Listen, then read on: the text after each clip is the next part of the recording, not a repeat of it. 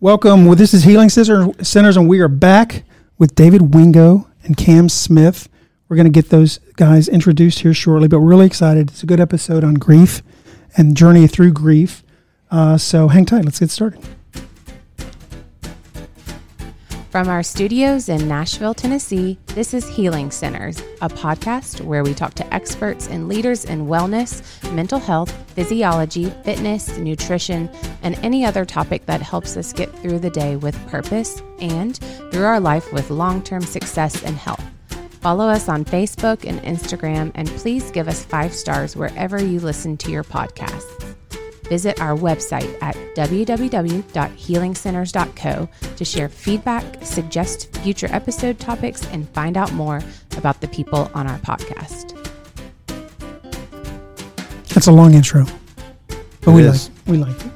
We like it. All right, so Allie, I'm going to let you lead, but let me go ahead and just learn more about these guys. David, what is I was joking before, your Wheel of Fortune intro, just real, because we're going to get to know you today, but what is your short intro? My name is David Wingo. I'm from Nashville, born and raised. I live here in Brentwood with my 3 children and my wife, who is also a Nashville native. She's a travel agent, and I sell radiology equipment. We travel quite a bit, go to the lake. I like to fish with my son, and we just spend a lot of time with family. And I'd like to buy a vowel. Please. Cam? Yeah, I'm Cameron Smith. My wife, Justine, and I live here in Nolensville, actually, with our 3 boys. I grew up here as well. Actually, David and I went to high school together.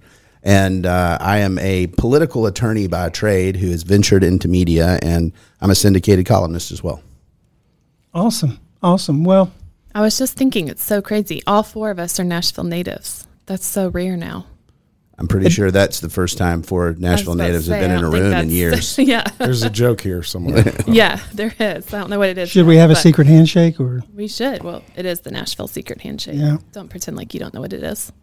It is kind of an anomaly, isn't it? Mm-hmm. I wouldn't think so, but I guess it is. I was thinking about that. All 3 of us went to the same high school, and then I realized, oh my gosh, you grew up here too. He was a Hillsborough kid. We talked about you had some Hillsborough legacy, or your family does. Yeah. My dad went there. My father-in-law went there, and my nephew and niece is still there now. So, yeah. Actually, want to go back by and check out the new building. It's beautiful. I drove by this morning. It's compared to the Hillsborough of my childhood, which we called the house that Russ built because my dad was a big basketball star there. But he'd always drive by and point at the gym.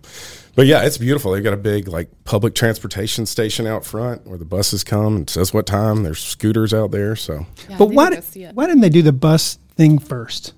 You notice that is the very last thing they did, and all that construction and traffic was blocked up for years. That's so true. It was obnoxious. It was obnoxious. Crazy. All right, lead us.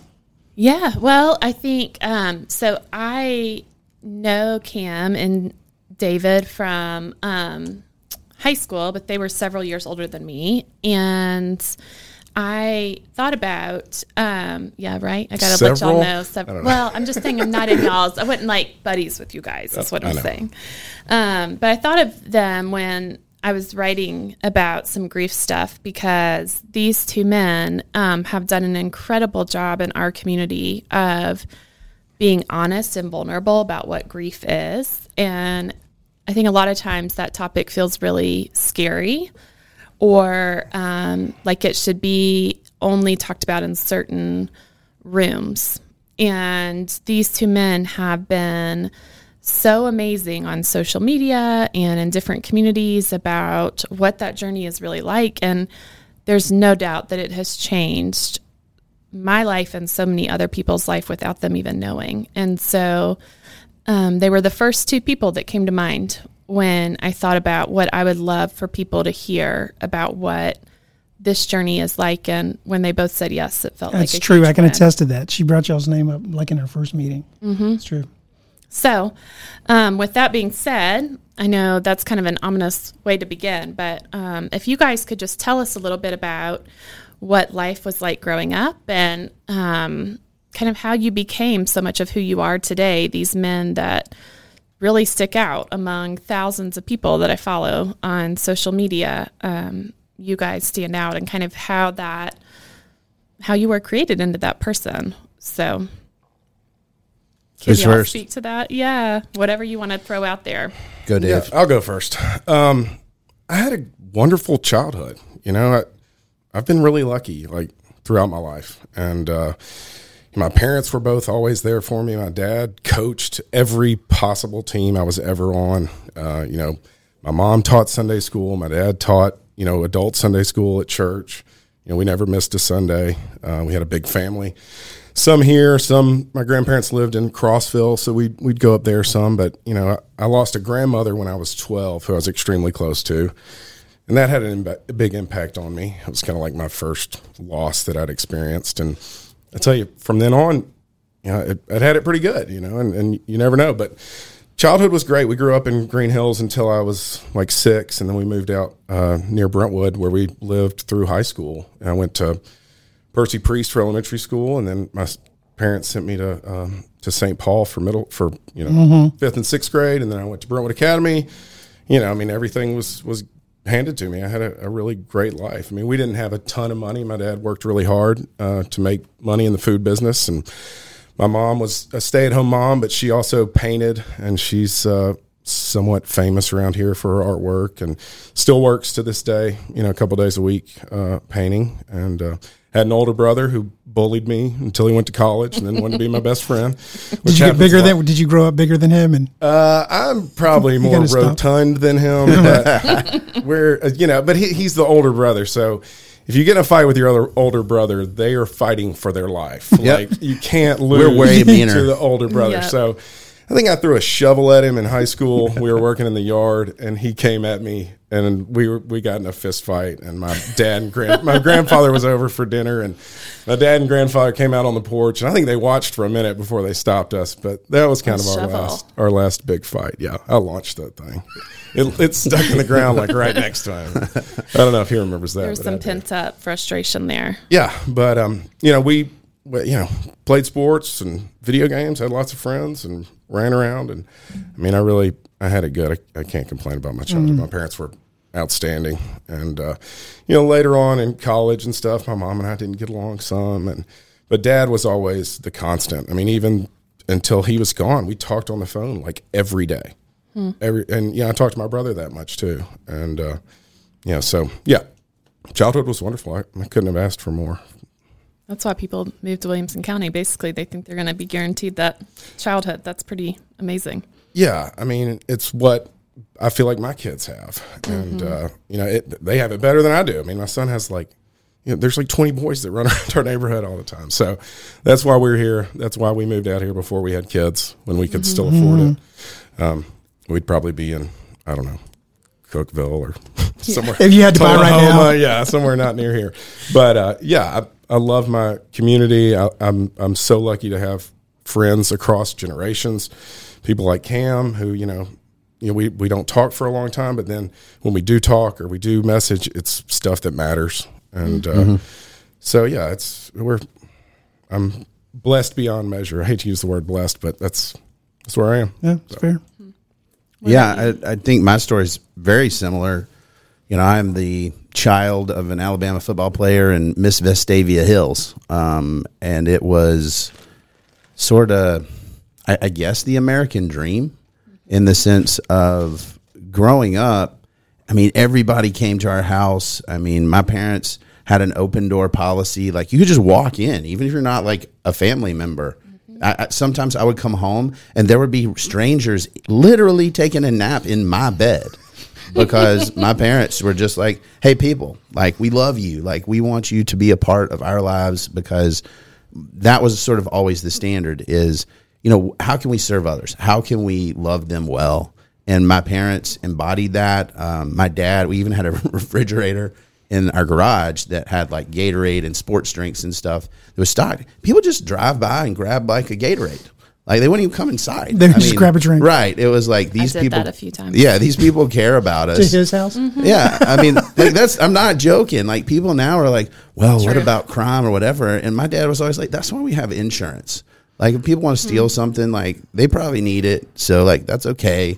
And that was kind of the model that was exemplified for us was love well. and take care of the people in your lives. And we had tons of people that just, we loved them, they loved us. That was the community that my parents built.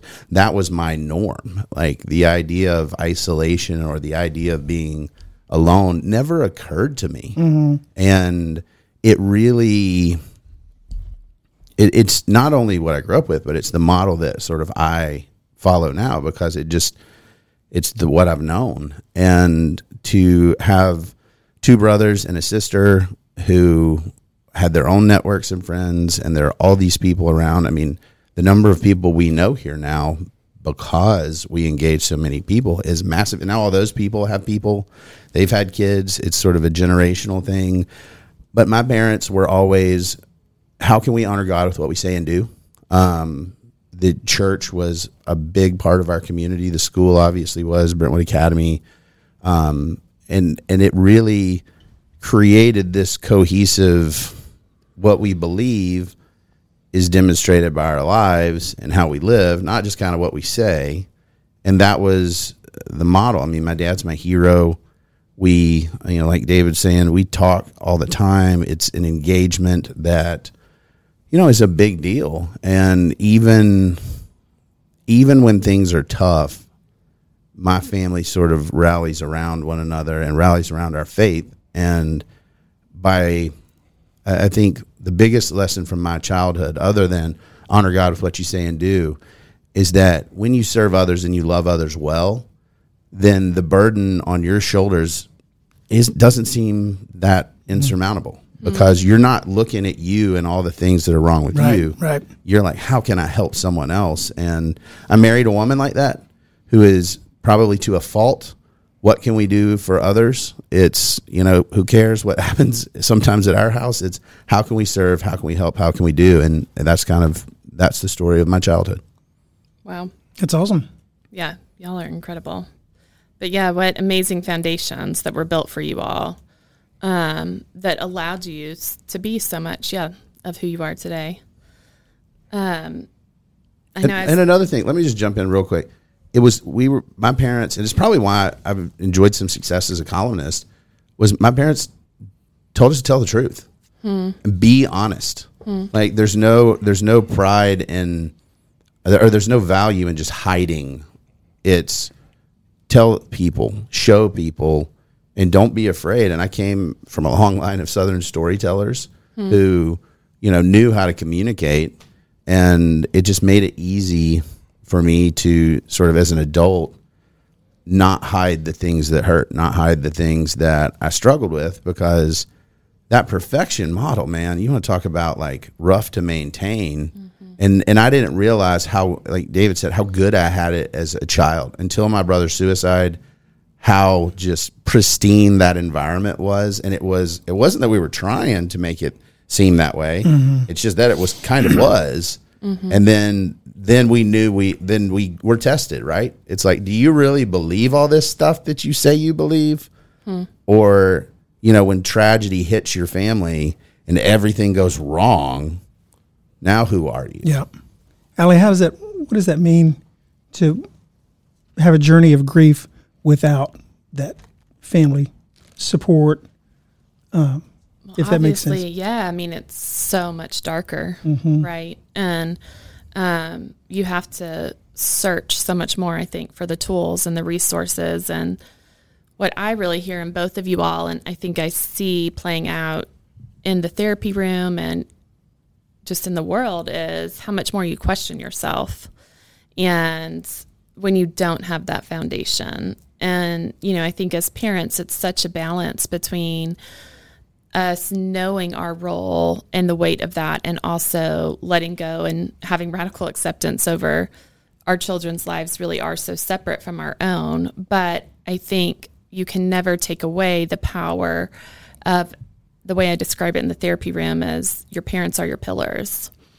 And those two pillars, you need them to be steady and safe growing up. And when they're not, it's a whole different story and journey than what you all have had. In the midst of hardship, your pillars stayed steady. And how incredible that is. It doesn't make grief any less, but it gives you you've more got a pillar. You got more tools in your.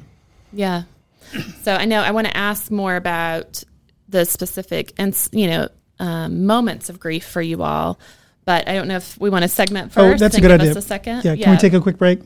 All right. Yeah. Be right back. This podcast is brought to you in part by the Neuroscience and TMS Treatment Center, where we are excited to provide evidence-based mental health services by board-certified clinicians. We spend the time and provide the attention you need to get you or your loved ones well. We can help find your path to wellness with treatments including medication, psychotherapy, TMS, and more. Visit us at www.hopeforyourbrain.com to learn more or to schedule an appointment. Make sure you let us know you found us on this podcast. And that was a commercial break right in the middle of an important subject. Sorry about that. No, I think that was good. I wanted us to kind of have a moment to transition. So obviously you guys have so much to offer to really the world, not just our community, just in who you are as men. But specifically for today, I was really hoping you all would speak a little bit to how grief has shown up in your own lives and your own families, and how much I have thought of you all's response to that as you've grown into dads and husbands and community members. But if you could first take us into those first poignant moments of grief for each of you. Yeah, I'll go first. So, yeah, I haven't really, talked about this too much like I'm going to now, so we'll see how it goes. But on February 13th of 2019, I received a phone call from my mother in the morning and dropped the kids off at school. I was going about my day, just like another February day, and she said, "Hey, you need to call your dad and check on him." And I immediately was like, "What?" I've never checked on my dad.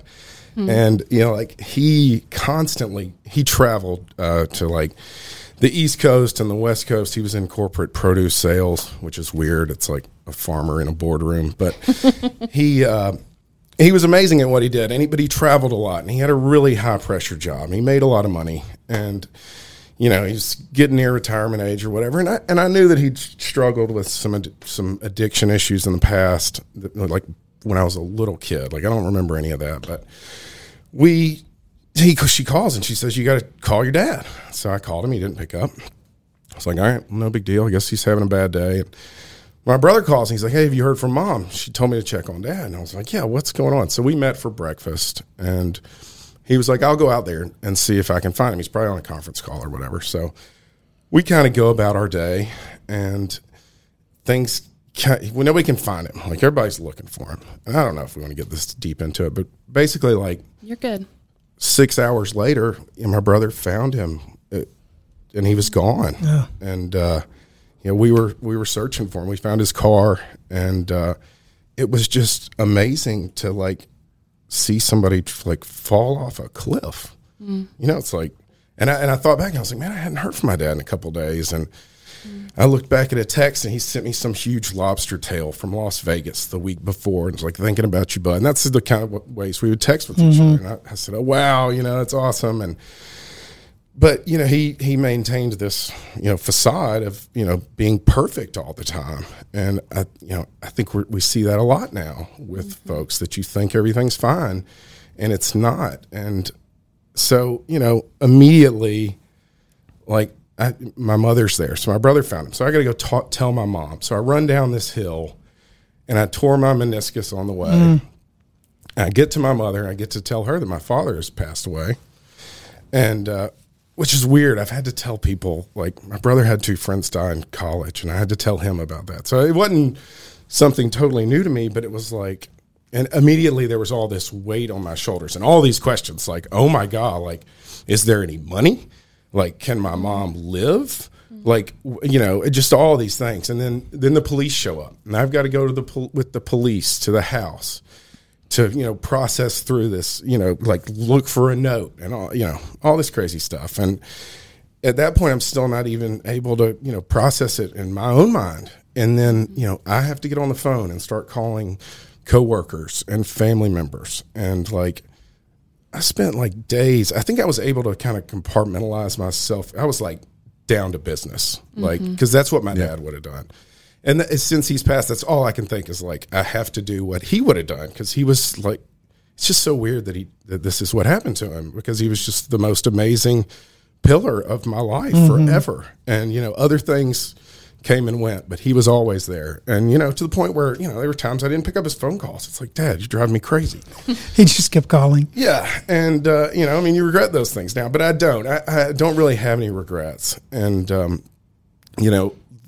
part of the reason that I try to communicate what I've been through is because I don't want it to happen to other people, but it also helps me to talk about things and to, I don't know if it's helping anybody. I think it is, because whenever I say something, people will respond to it, and it makes me feel good, and it makes me, hope that people don't suffer from the same things that I suffer from. But, early on, I was just like, I just felt so isolated. I was like, I lost my best friend. I've got all this stuff I have to do.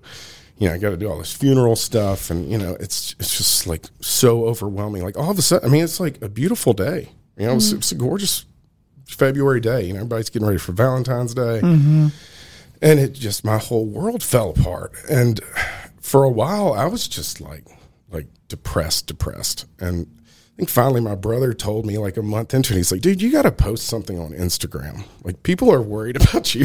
And I was like, okay, well, I will. And I posted something, and I said, people think I'm depressed. And I said, well, I am depressed. Yeah. But, I'd say it was probably 2 or 3 weeks into it. And one of my dearest friends, Matty Hargrove, I don't know if he called me or he sent me a text, and he just said, lean in. And that's what it took. That's a great word. Yeah. And, we had this huge community around us that want to support you. But, grief's a weird thing. Some people don't deal with death well, even when it's someone associated with them. They really don't deal with suicide well. Yeah. And I don't blame people for that. If I hadn't heard from you in 3 years, I'm not mad at you, but it's those that you do hear from, and those that do reach out and try to share experiences. And it's like Cam, we haven't seen each other a ton over the last 20 years, but, he was one of those, really forces in my life that was there, with a positive word or just to check in. People just want you to know that you care about them. And I think that, people don't want to make the call. They don't want to send the text.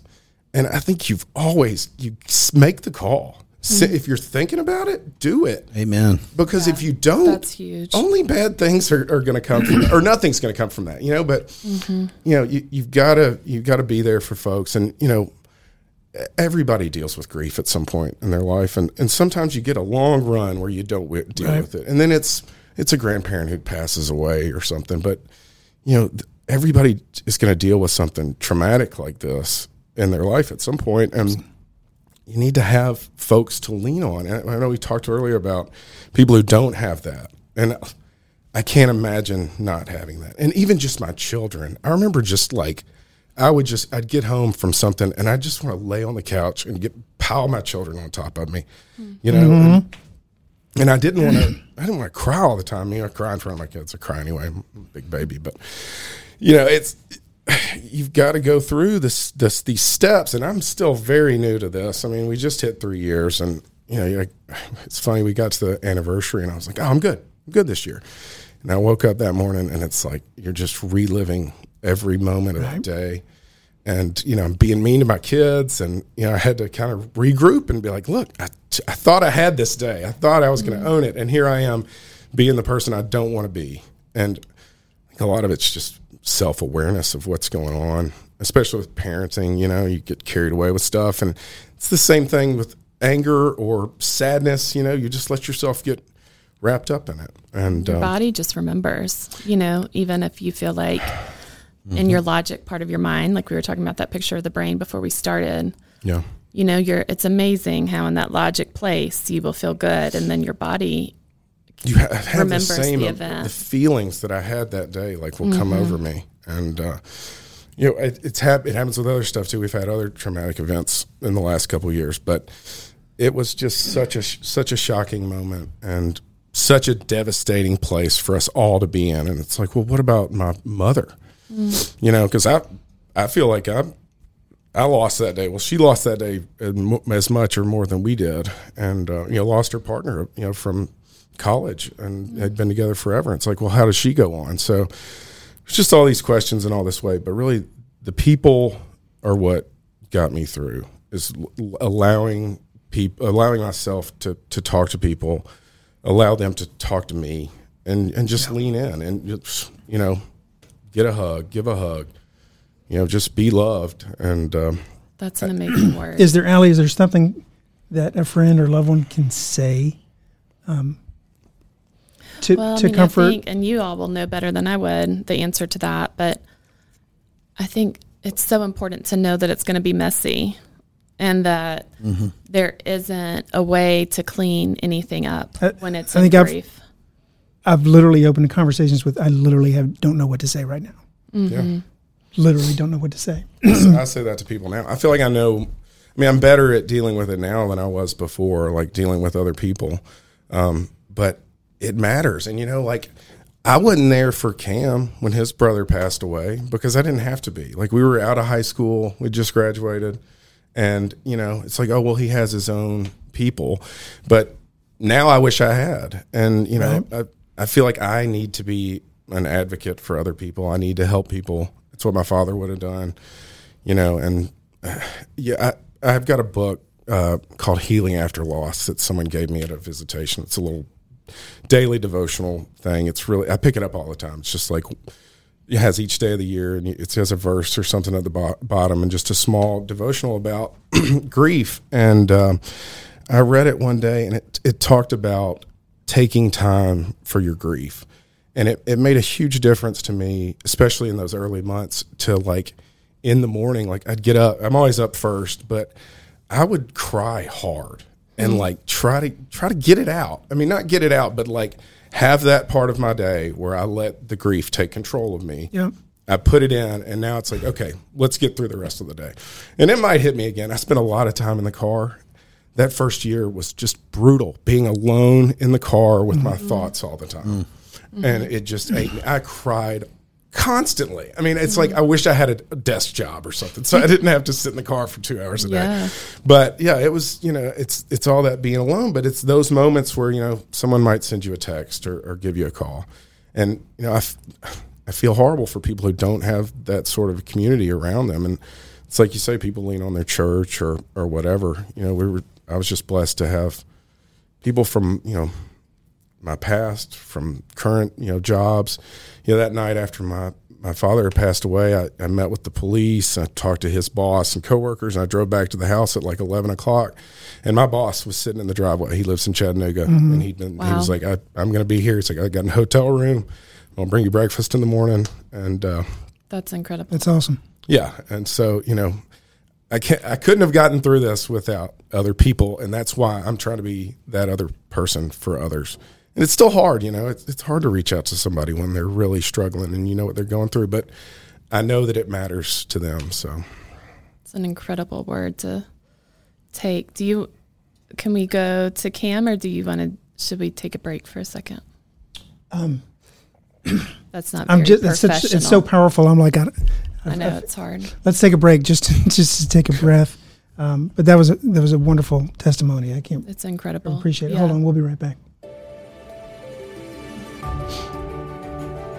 We invite you to become part of our growing Healing Centers community. Follow us on Facebook, Instagram, and subscribe to our podcasts on Apple Podcasts or wherever you like to listen to your podcasts.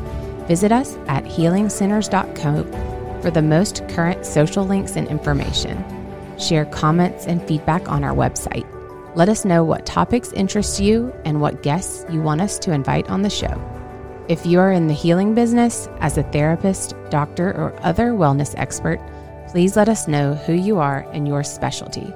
We'd love to be able to connect our listeners to great professionals like you. www.healingcenters.co. Follow us, join us, and grow with us. Okay, deep breath. Yeah. Sorry for the break. No, I think it's good to recenter. Thanks, David. Sure. I appreciate that. Yeah, I want to do like 10 podcasts on what you just said. For the so I'm record, trying David's to mom stay- does amazing art that my wife is a huge fan of as well. Thank you. Yeah, so many things in the community that their family has impacted us through. But yeah, I want to be good about staying on target. So Cam, can we kind of switch to you and your own story in this? Sure. So I'm in a little bit of a different situation than David in that it's been almost 2 decades since we lost my brother.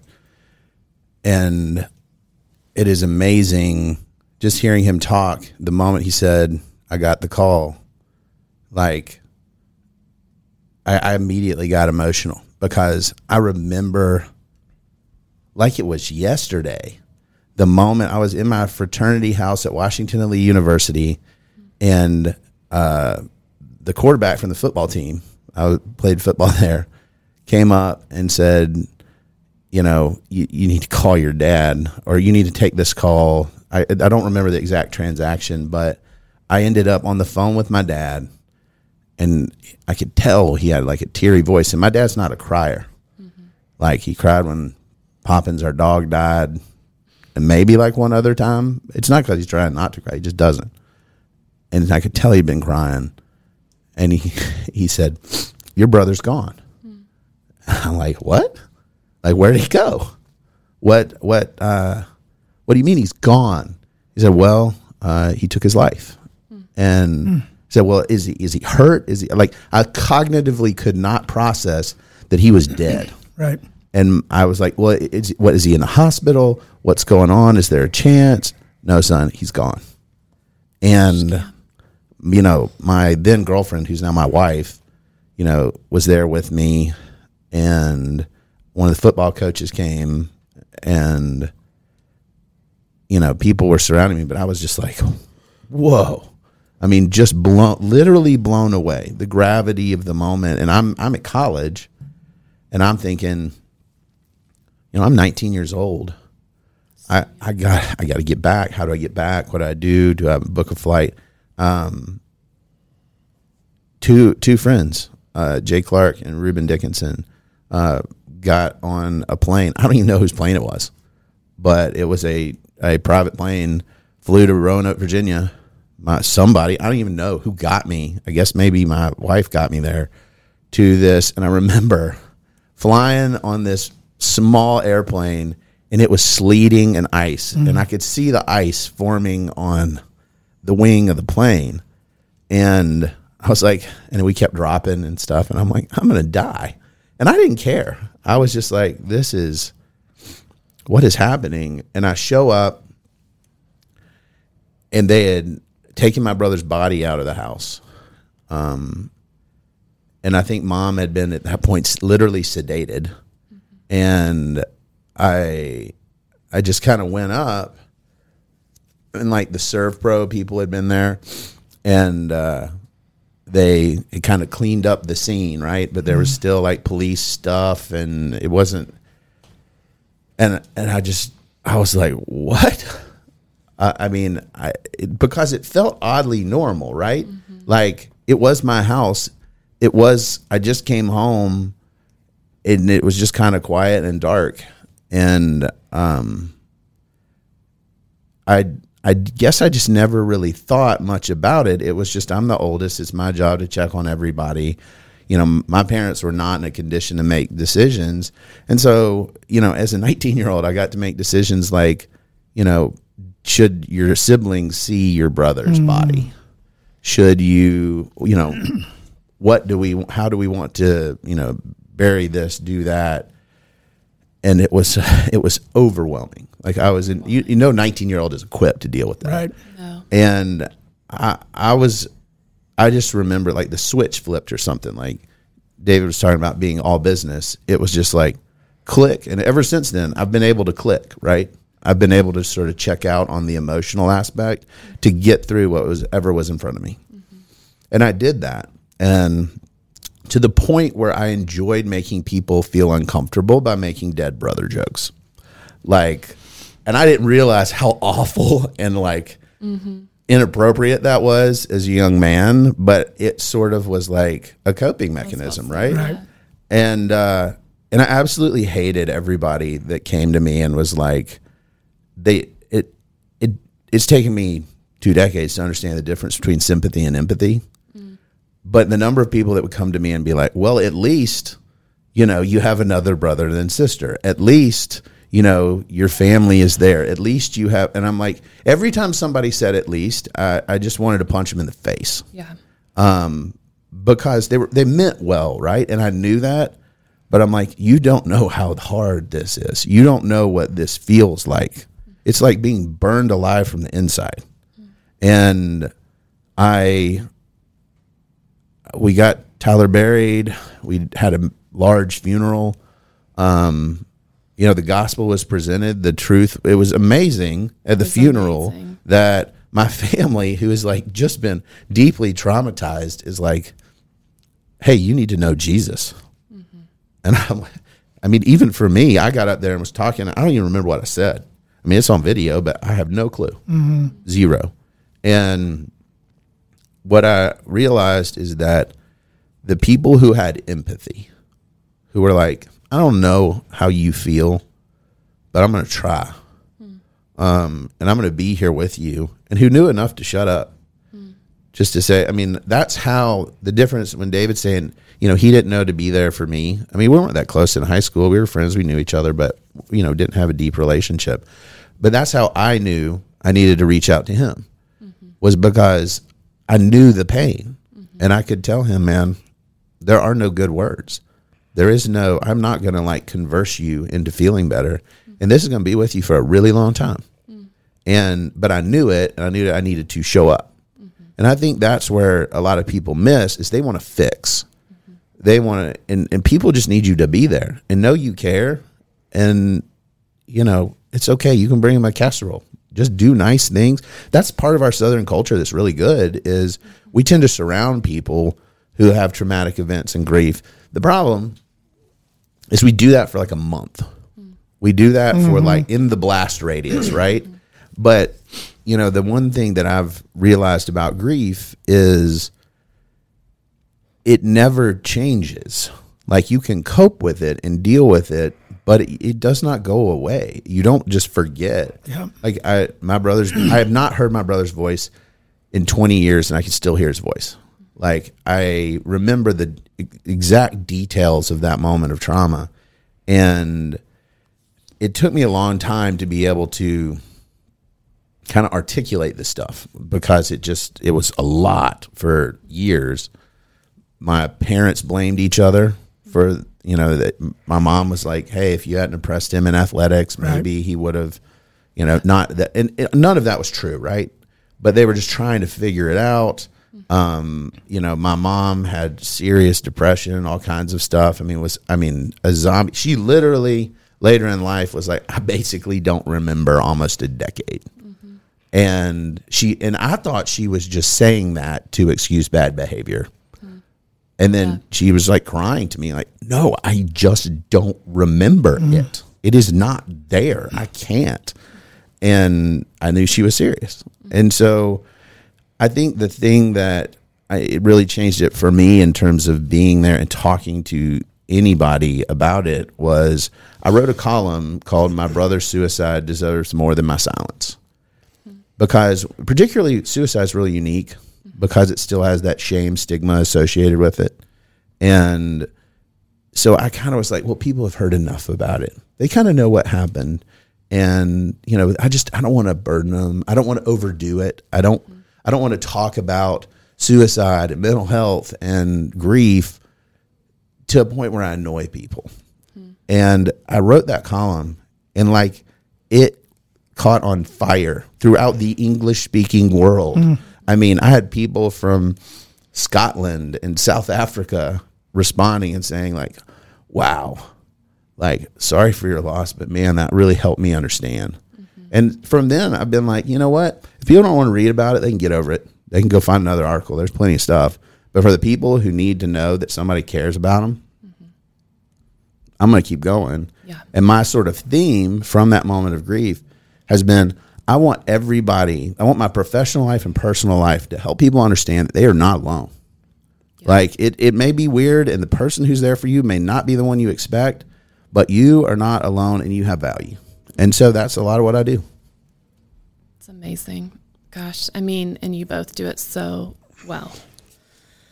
And to say that, I think you articulated so beautifully with such courage that it's messy. Mm-hmm. After your parents' stuff was messy, your own childhood and 20s were messy from it. Oh yeah. And that it doesn't, I think that's so often why people shy away, is that the mess is overwhelming and they want to bring the casserole, but they don't want to be in the mess. Right. And I think the beauty of being in the mess is there's so much beauty that comes from the mess. Oh yeah. And if you don't engage with it, you don't get to see that. And I sit here and I think about your family and that house. And I was thinking about it this morning. The first Young Life meeting I went to was a week after Tyler died. Mm-hmm.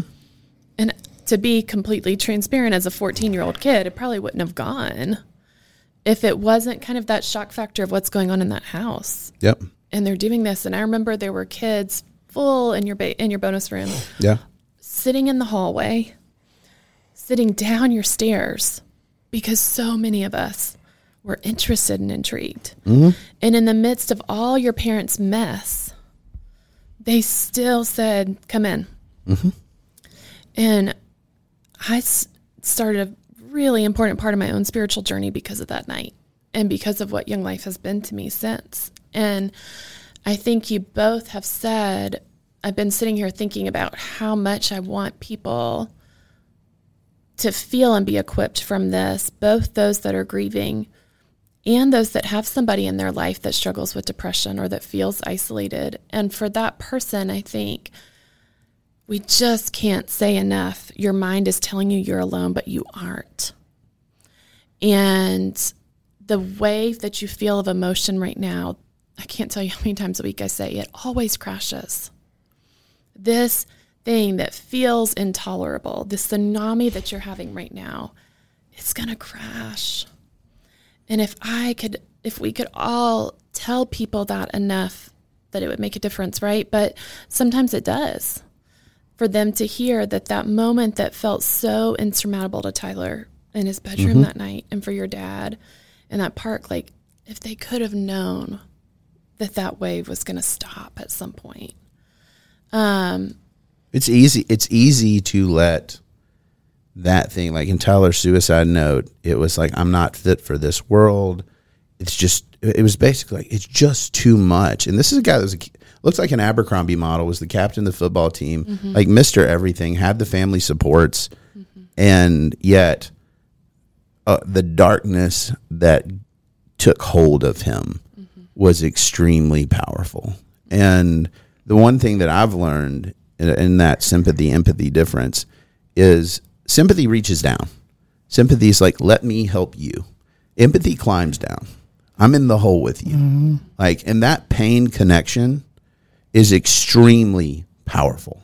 And to the point where you need to be careful and mindful of it, because when people have shared loss, when they know that you know what they feel or you can connect with it, then a lot of those barriers and the stuff we just kind of hold out fades away, right? Mm-hmm. I know that David has experienced something and will experience things in a way that other people may not, right? So our ability to communicate on that is at a different level. Mm-hmm. And I think that's where people who have experienced loss, in my mind, kind of have a responsibility to be available for other people that are going through trauma, because those are the people that need it, that can most benefit from your loss, is the ones that are going through it, because they can say, you understand. Mm-hmm.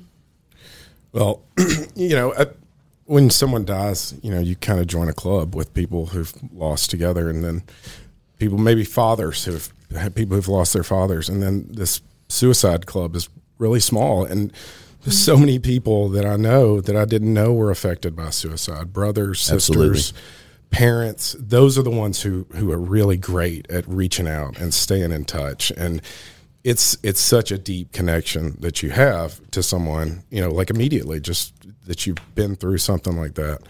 And is it like Cam where time can go on and these kind souls will still reach out? Years down the road. I mean, I'm only 3 years out, but I have a great friend in Green Hills, and he lost his father when he was a kid to suicide, and he's 15, 20 years older than me, but he's great about checking in. He remembers anniversaries and birthdays and that sort of thing, and I'm trying to do that for other people, and just to, hey, I'm thinking about you today. And, we were at a traumatic event, and we were, friends and trying to be well-wishers and things like that, and just talking to one of the, I think it was a case manager. We were like, yeah, we really want to think what we can do. She was cleverly said, wait 6 months. They've got plenty of help right now. Yeah. You're really going to be needed then, which I thought was very powerful. Yeah, I mean, our neighbors lost their son about a year ago, and the next morning we went over and talked to him, and the dad looked at me. He's like, I'm going to need you. And I was like, for what? And he was like, you're going to help me with this. And it was like, wow. And it really, I was like, I'm going to have to help them. But it wasn't the month after, the 2 months after, we're still there. We're always together. And it's our proximity too. And the dad and I don't talk about it that much, but the mom and I, we talk about it constantly. Mm-hmm. And I know that there are people who won't come over because they don't want to talk about it, but I'm happy to face it head on every day. And I think that matters to them. And it's helped me so much to be someone who can, and I don't have all the right answers. I mean, I'm trying to figure this out, but at least I can try to say something. I think it's better to say something. And like you say, I don't know what to say, but I'm here and I'm happy to have a conversation. Maybe we can figure some stuff out together or some techniques that, help you make it through the day. And so, I think that death binds us more than we realize. You think of it as a separating experience, but I'm closer with people now. Even my best friend, Scott Copeland, he knew that the 13th was the anniversary of my dad's passing. And so my mom likes to go out there. My dad always went to the cemetery to visit his parents and grandparents. And so I try to do that, and it's tough, and it's a weird old-fashioned thing, and people don't like to do it. And I tell people I go in there, what are you doing out there? Leave them alone. Right. But so my mom and I went out this year on the anniversary very early in the morning, and there was a bouquet of flowers and a note that was there when we got there. And it was like, I thought I was going to be fine that day, and it just destroyed me, but in the best way. Right. It was like, this is what I need. Somebody who's already thinking about me. Thinking about it up to the date and delivers. It's not just talk. They're going to be there, and so that's what I feel like I should do for folks too. Yeah, and when you remembering's a big deal. Mm-hmm. So the people that, it's not even necessarily on the anniversary of his death or a birthday. It's just people that say, "Hey, I was over here, and I thought about Tyler." Yeah, because those memories kind of help with the loss. I call friends, one of my closest friends we went to high school with, and his mom died when he was young, and my mom kind of took him in. And, I call and I just sometimes say her name just so somebody does. And I think that's the hardest part, being so far removed from this, is I still go to Tyler's gravesite from time to time and kind of check on it and take my boys out there. But it's the reality that, memories fade. Mm-hmm. That, my boys never met their uncle. Mm-hmm. We talk about it. Right. I mean, you want to talk about one of the most difficult experiences of my life is explaining suicide to my children and talking to them about that and why someone would do that and why their uncle did that. And I mean, excruciating. Imagine having little people in your house who don't know any better, who are constantly like, hey, what about that? And they would just randomly bring it up. Mm-hmm. And I've learned that, that's part of the healing too, is I tell them about my brother. I tell them about our family.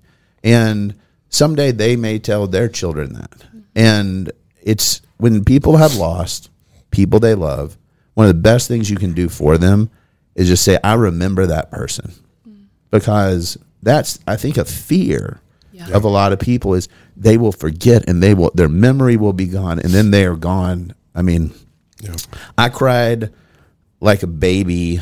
What's that Disney movie? Coco.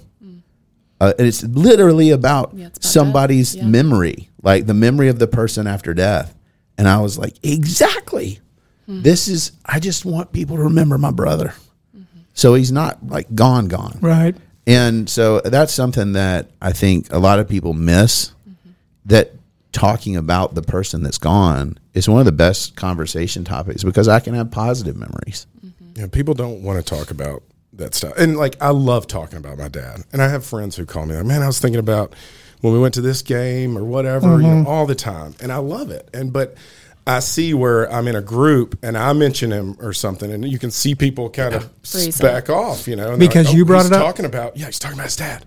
His dad committed suicide. Can't believe he's talking about it. It's like, well, yeah, he's my dad. He's always going to be my dad, and I love the hell out of him. And, you know, I see it with our neighbor, too, because I love to talk about him. And we're around people, and they're like, oh, they're talking about him. But your memories of all the coaching and the sports and the snacks after the games or whatever are the same as your friends, right? Yes. And I made a conscious decision when this happened. And I've struggled with it, but I was like, I'm not going to be mad at my father. Because what happened to him it wasn't him. It wasn't like his true self. You know, I don't know what happened exactly. I don't think I'll ever know. You know, we don't have a note. We don't, you know. Sure. So to me, like, I was like, I'm going to always stay positive about him. And I always will, you know, and I will never say, how could you do this to us? And that may have popped into my head at one point, or how could you do this to my mother or whatever. What happened was not my dad. My dad didn't want us all to suffer like this. Sure. You know, I mean, in whatever state of mind he was in, he thought it was going to be a better place, maybe, you know, for whoever. But he obviously was not, you know, being himself. And so I'm not mad at him. I don't hate him. I hate what happened. I'm mad about what happened. You know, I wish I was on the phone with him instead of sitting here with you guys. And that was a big part of it too. I mean, we were so close. Like, we talked all the time, like, about work. And so, like, I'll sell something, and I used to always call my dad. Right. Like, hey, Dad, I closed a deal today. Right. And, you know, I don't know. Those are the times where it's tough. It's when you want to reach out, you know, pick up the phone and call, or, you know, birthdays. And he was at everything. You know, he was always, you know, at all of our events. And he needed to have another 20 years. You know, he wasn't old. He was 65 years old. So it's just, I feel like we've been robbed of our future together. Right. And all the things we'd planned to do together, and, you know, graduations and that sort of stuff, weddings. And it's interesting to hear David say that, because I think that's another thing to remember is grief manifests totally differently from individual to individual, where he's saying, you know, I didn't blame him. I mean, I remember my mom saying, and this wasn't right after the fact, it was years later, saying that, well, maybe it's good, because if he hadn't have committed suicide and put us through all this, I would have killed him anyway. And, you know, that was part of the grief. She has processed that. She does miss her son deeply. Absolutely. But it's just never the same, right? And so having the grace to just, you know, when people are going through different things, to be like, okay. Yeah. And not be like, actually, here are the correct steps of grieving. I'm sorry. Right. You need to know this, and this. And people do that all the time because they want to be helpful. And they're like, well, actually, you're in this stage. Right. And I'm like, actually, you should shut up. Yeah. And I think, and I actually had early on some counselors that were, they were going by the book. They were doing what they thought was right. Put it in a formula. But I'm like, I don't know you. Why are you talking to me? And I quit. I was like, I'm not going to talk to you. I don't want to talk to you. And I don't want to play your stupid games. And I told them all the right answers that, like, I thought they wanted, and they gave me some medicine, and I just was like, I'm not going to take this either. And what I really needed was folks to kind of just say, hey, you know, it's a lot, and we're here for you. But, like, I would go out in college in the darkness in the Blue Ridge Mountains in the middle of nowhere. I'm talking can't see your hand in front of your face. And I would scream at God. Just be like, we did all the right things, man. Right. We did not deserve this. Like, I didn't deserve this. And I get emotional because the response back that I got in the darkness was, where were you when I laid the foundations of the world? And just that God is big enough for my grief.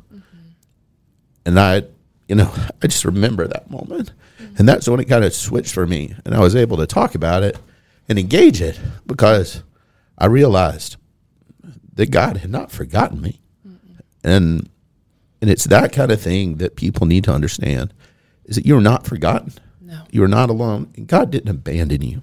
No. This was not some grand scheme to punish.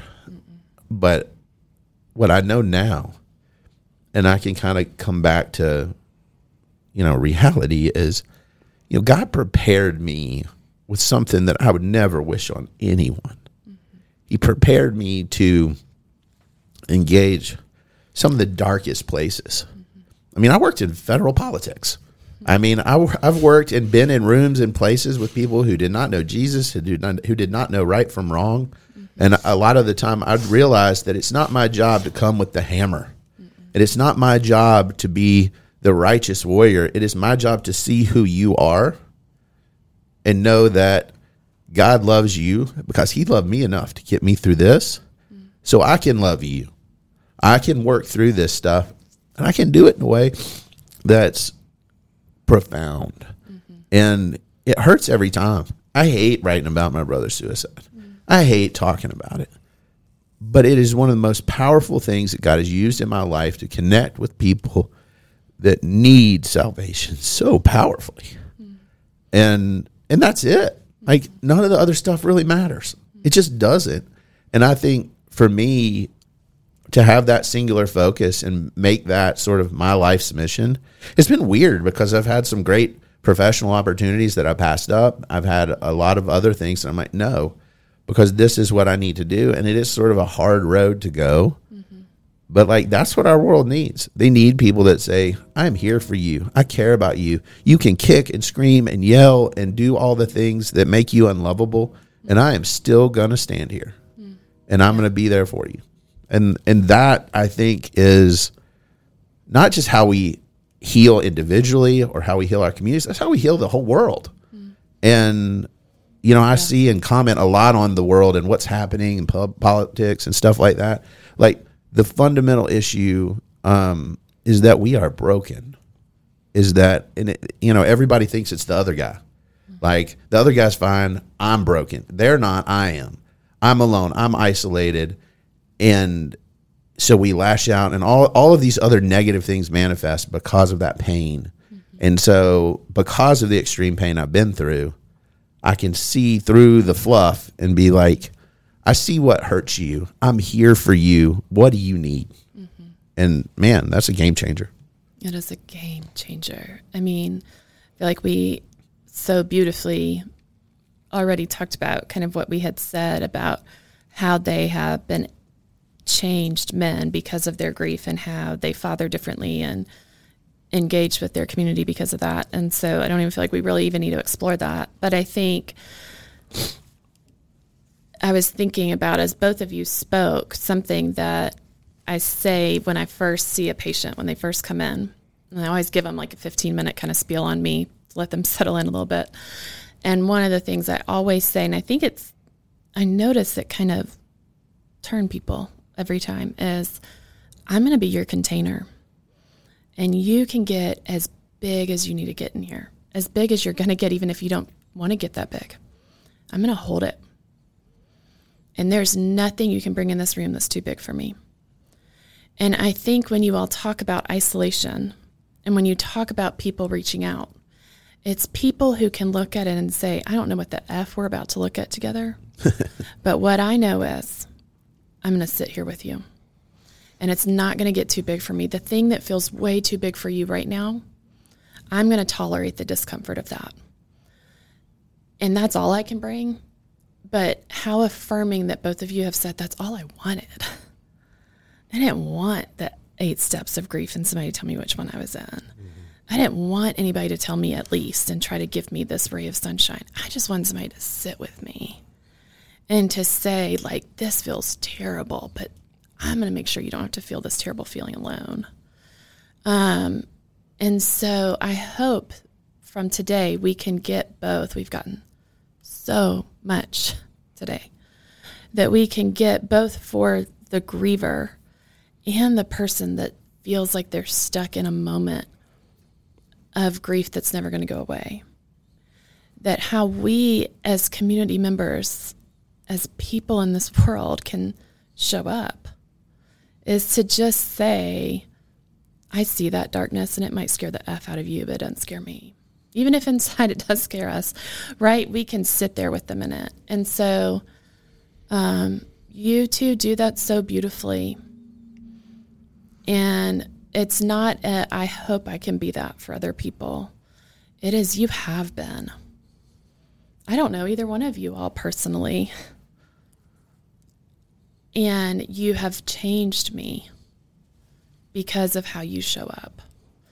And so thank y'all so much. This is a really hard, vulnerable, spiky, triggery, all the things thing to sit in.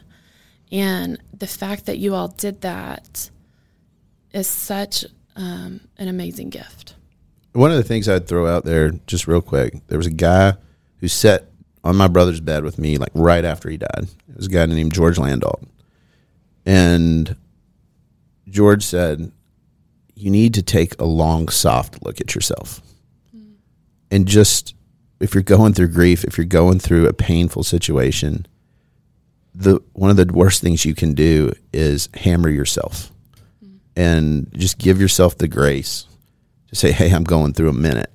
Wow. And, you know, I want everybody listening that if you hear nothing else, take a long, soft look at yourself and give yourself a room to breathe, room to grieve, room to do what you need to do to take the next step.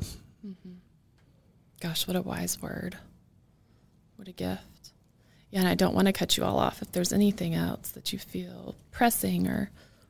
No, you know, I trust your gut with that. I heard someone say recently, I think it was in the Olympics or something, and they'd lost someone, and they said when you're walking through hell, you keep walking. You know, you don't stop there. And that I identified with that, but I think that, you know, to go further, like it's a lot easier to walk anywhere with other people with you.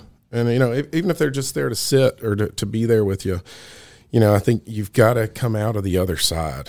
You know, you can't stay there forever. And it's tempting. Like in the early months, it's like, oh, I'm going to be like this the rest of my life. But, you know, and it's easier said than done. But I had to pick myself up off the ground. I had to take care of my family. You know, I had to make sure everything was going to be okay. And I had to take care of myself. Right. You know, you can't let your whole life go to hell because of one thing that happened. And it happens. People get stuck in that moment for a long time, and I see it. And I just, if you're going to get out of it, it's much better to have somebody there to hold your hand and you know, put an arm around you or even carry you sometimes. You need it. Yeah. Amen. Guys, thanks for, it's awkward to stop because you could keep talking forever. It is, but, yeah. Allie, I think, can we put some resources and links Absolutely. for anybody who is struggling with grief today. or anything similar? Yeah. In the link to this podcast. And Cam, David, thanks for sharing. Thanks You're for welcome. showing Thanks up. for having us. My pleasure. It was an honor to have you guys here. Absolutely an honor. I'm going to go ahead and sign off, but it's not that we don't have more to say. It's just time. But thank you again.